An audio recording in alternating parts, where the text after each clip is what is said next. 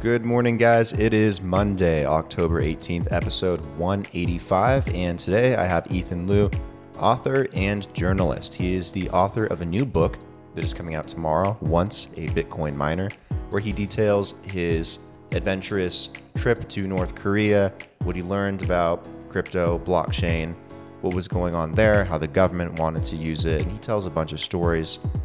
You're going to really enjoy it, so go check out his book and make sure you get it tomorrow, October 19th. Anyways, be sure to subscribe and share this episode with somebody that you think would like to learn more about blockchain, and Ethan Liu. Enjoy.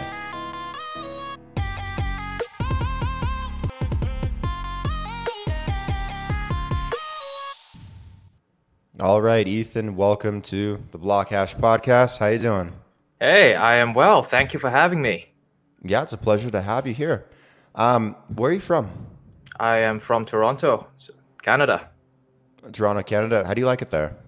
It's very cold. It was okay the last few days, but it just started to turn cold. And, when things turn cold, they just turn cold so quickly. Oh, geez. Yeah, I know. I mean, I would probably turn into a popsicle there. I'm not meant for it. Oh, me neither. Hate the cold. Oh, yeah. It's difficult sometimes. But that's cool, though. And I know that you have a book that's coming out. It's coming out tomorrow, correct? Oh, yeah, absolutely. Very excited. Me too. We'll definitely jump into that and talk about it. I have a lot of questions for you. But before we do, tell me more about yourself and your background. How did you get into the line of work that you do now? Journalism, being an author, maybe in crypto and stuff like that. What's your story? Mm-hmm.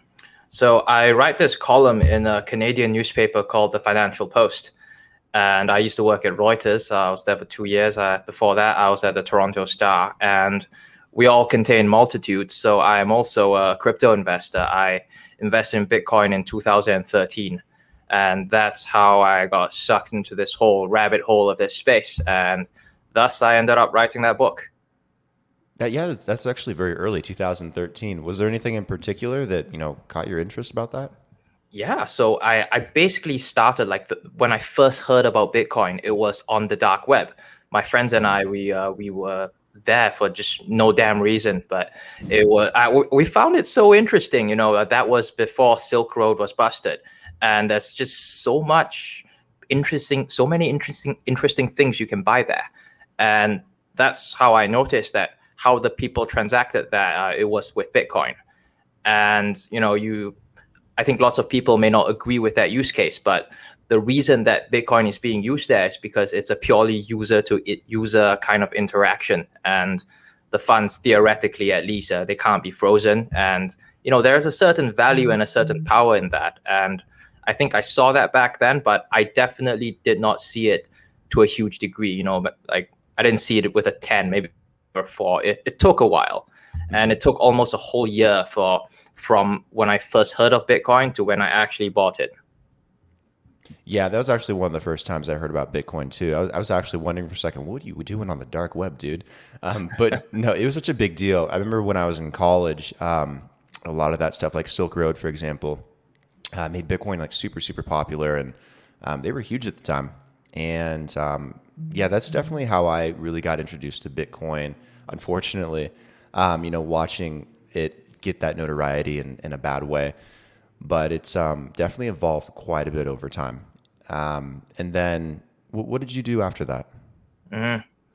Well, so 2013, that was one of the reasons I ended up actually investing, and what was that I was writing about Bitcoin in this little newspaper in Eastern Canada. I was right after my second year of university. I was interning. I interviewed this guy called Anthony Diorio, and we know him now as one of the co-founders of Ethereum. But back then there was no Ethereum. He had started this thing called the Bitcoin Alliance of Canada, and I talked with him, and I think that was the first time I talked with someone about Bitcoin, someone who actually knew what they were talking about.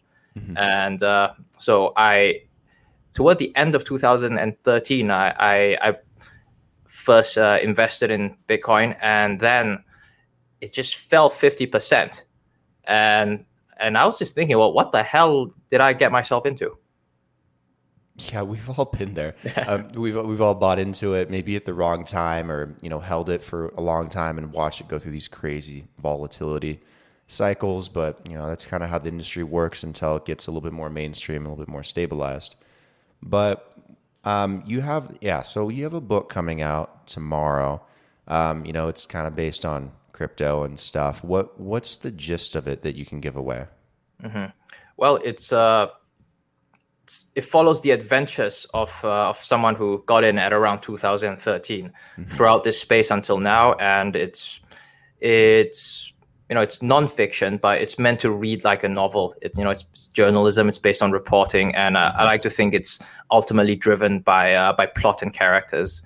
And among the highlights, I was in North Korea with Virgil Griffith, who recently pleaded guilty to helping North Korea evade sanctions through crypto. And that was a hell of a trip.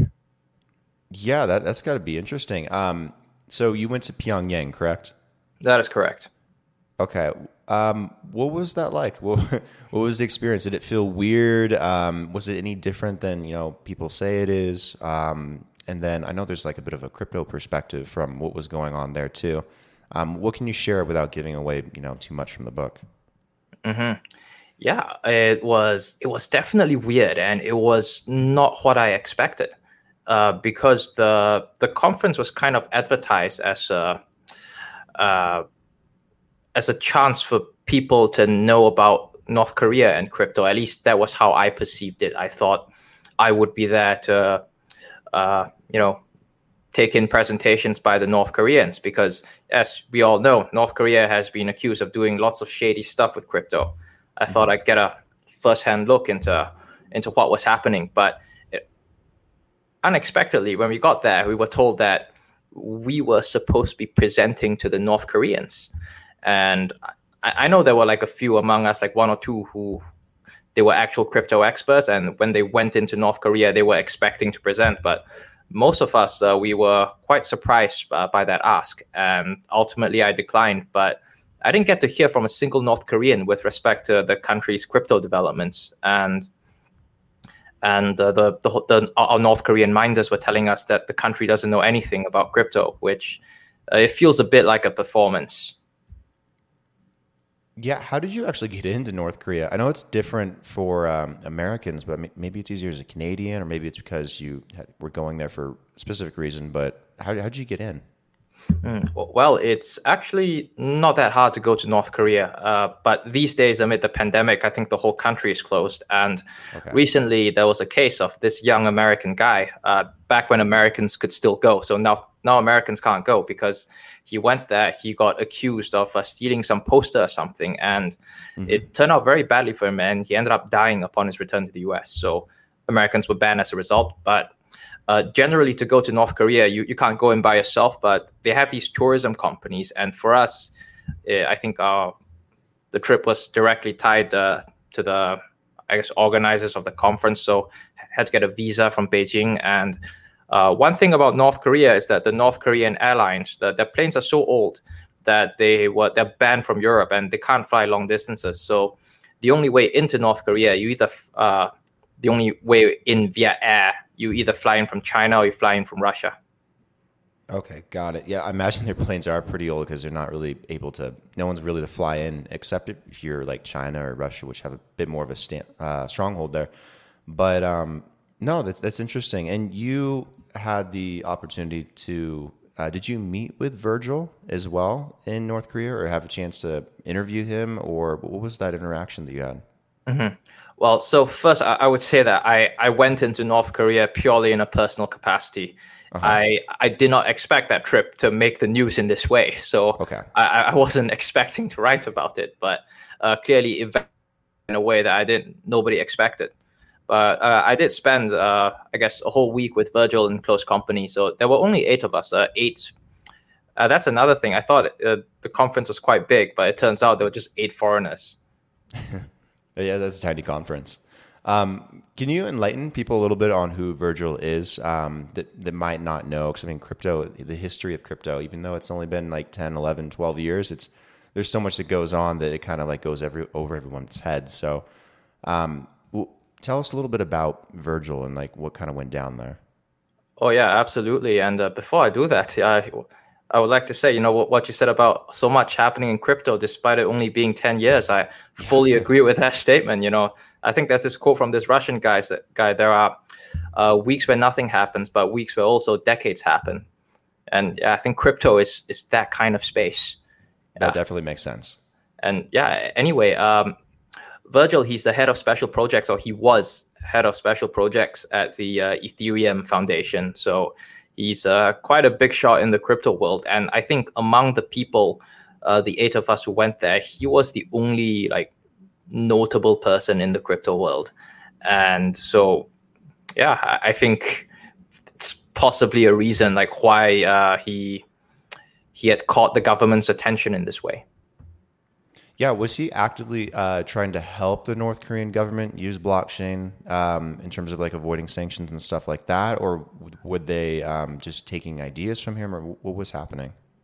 Yeah, see, I don't think that he had any malicious intent, and the defense has been saying that what went on in North Korea, what was said at the conference, it was simply publicly available information. You could look it up on the Wikipedia page. And having been there, I tend to agree with that. It actually wasn't very interesting stuff. It was like crypto 101. But the prosecution was saying that doesn't matter. And ultimately, the charge against Virgil is that basically two things. One is that he had the intention of helping North Korea, and he acted on that intent. And intent is a bit subjective, but I guess given what has happened and the fact that he had talked willingly to investigators, they have a lot of information on him, and they even have a recording of the conference. And so I think at the end of the day, what he was feeling in his heart, his intentions, they don't really matter. There's so much evidence against him, and he evidently broke the letter of the law. Yeah, it's such a weird thing to kind of debate because, North Korea has definitely been crippled completely by sanctions. And I can understand from one perspective why wanting to lend a hand to, help people there, especially if you're there and you're seeing people struggle because of it, wanting to help them find a way out, maybe through blockchain. Then at the same time, it's like, yeah, do you really want to help a regime that isn't doing a whole lot of good things right now? It's going to be really complicated. Yeah, absolutely. But I think at the heart of it, this trip, it was a very surface level thing. And I think for all of us, we thought it was just a nice little adventure. And I don't think anyone, particularly Virgil, actually thought that he was going to effect any great geopolitical change.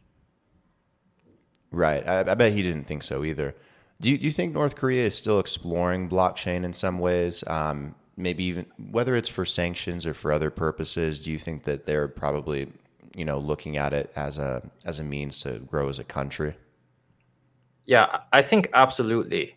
But I think they're still quite far from really harnessing crypto and blockchain in the way that the US fears. So what we've read about North Korea, what they've been doing so far, they've been stealing a lot of coins, and I think it's a great way for North Korea to make money because the state is engaged in lots of criminal enterprises. They used to be like they used to smuggle drugs. They used to print like fake American money. So, and I bet stealing crypto, hacking, it's a lot more profitable than what they've been doing in the past. And transactions are irreversible. They take it, the Americans can't get the money back. But if they truly want to use crypto in international trade to buy and sell things with other countries because they're barred from dealing with North Korea, I don't think we're there yet. But I think that is really what the U.S. government fears. Yeah, I mean, that would create a lot of fears for a lot of people. Do you think the people, you said that they really didn't understand crypto and blockchain and Bitcoin when you were there at the time. Do you think that they maybe have a little bit better of understanding of it and maybe have a bit more of a desire to use it or maybe want to mine it or trade it or maybe even see their government offer them the ability to use Bitcoin more? Did you get any sense of that? Well, not among the people I talked to, but Hmm. I don't doubt that I was shown only like a very small and carefully curated part of the country, Sure. because North Korean hackers, they are world famous and they are known among the best hackers in the world. I'm sure there are the people in North Korea who are really well versed in this. We just didn't see them. Hmm. No, I believe that. I was actually talking to a friend the other day about the movie, what was it, The Interview with James Franco and Seth Rogen, and how they tried to hack Sony to Yeah. bring the movie down because it had a portrayal of Kim Jong Un that wasn't favorable. So I believe that they definitely have some very good hackers there. From your experience, seeing all this and, now being an author in the crypto space as well, what's your opinion on blockchain? Do you really like it as a technology? Do you think it has a lot of good implications for the world going forward? Do you think or do you have a different perspective on it, or what are your thoughts? Well, I still hold crypto, so I'm a believer in this, and I think I would tell this story. It's actually not my story. Alex Gladstein first told it, but I think he has first-hand knowledge of this. That when Afghanistan fell to the Taliban, when a lot of refugees, because of how bad their financial infrastructure is and how bad their economy is, how bad their currency is, when they leave the country, they take nothing but the clothes on their back. But there was this young woman who had Bitcoin, and she memorized her passphrase, and it was a torturous journey through Iran and Turkey, and her ship sank in the Mediterranean, and she really had nothing. But because she memorized her passphrase, she was able to start a new life in Germany. So, and I think that underscores, I think, the fundamental value proposition of all this. Yeah, I've heard tons of stories about that. I live in Latin America in Colombia, and a lot of people already know Venezuelans have been incredibly displaced and have been affected by the regime and the hyperinflation in Venezuela, and a lot of them have only been able to move their value and pick up and move their lives because of Bitcoin. And be able to have family from other countries send them money and send them support. And there's a lot of stories like that. I know with Syrian refugees, there's stories like that too. It's a very interesting use cases from a humanity perspective, I guess, too. Yeah, and I'm always fascinated by such stories. Yeah, yeah, Oh, those are the best ones. What about? Let me ask you about Bitcoin too. What do you think? I'm sure maybe you hold some Bitcoin as well. Do you think it's a good potential currency? Do you think it's a good potential store of value, or how do you view it? 'Cause it's matured a lot over the last I don't know 11, 12 years now. It's been around for a very long time. Everyone knows about it, and I think it's actually about to hit an all-time high again in terms of price, and it's getting a lot of adoption, at least in the U.S. What are your thoughts on Bitcoin? well, I'm very optimistic about the Lightning Network, and I think that's one of the things that will actually help Bitcoin become a currency. Because prior to that, I think the prospect of Bitcoin being a medium of exchange, as Satoshi Nakamoto had intended, that ship had sailed. But I think with the Lightning Network, that ship is coming back. And I also I want to go back to what you said just now about the state of affairs in Latin America, because I remember a headline, I think it was just from a couple of days ago. Hmm. Argentina says it's going to freeze grocery prices for 90 days. And in what kind of a world will we have a headline like that? Just really runaway inflation. The government has to freeze prices and 90 days. And so I'm very bullish on Bitcoin, but I think a great part of the price appreciation, when we saw it rise close to all-time highs recently, it's not all because of the rise of Bitcoin. It's because of the fall of the dollar. Yeah, the dollar is it's obviously fighting a lot of inflation fears right now. Debt ceiling just got raised, and debt fears are out of control as well. When the dollar's hurting, it's hurting a lot of countries, especially in Latin America. I have stories about Argentina too. I remember going there a few years ago, and most people, they would only take dollars or Bitcoin for anything, whether you're paying for an Uber or paying for food at a restaurant or staying at a hotel. They wouldn't take Argentinian pesos because they were very quickly becoming worthless. So I've seen that environment in person, and it's kind of sad, but it does make you very hopeful that Bitcoin could help solve some of those problems. Yeah, absolutely. And I think it's not just in Latin America. I was in a few, I guess, Southeast Asia, some countries there like Cambodia. They don't take their own currency. They only want American dollars from you.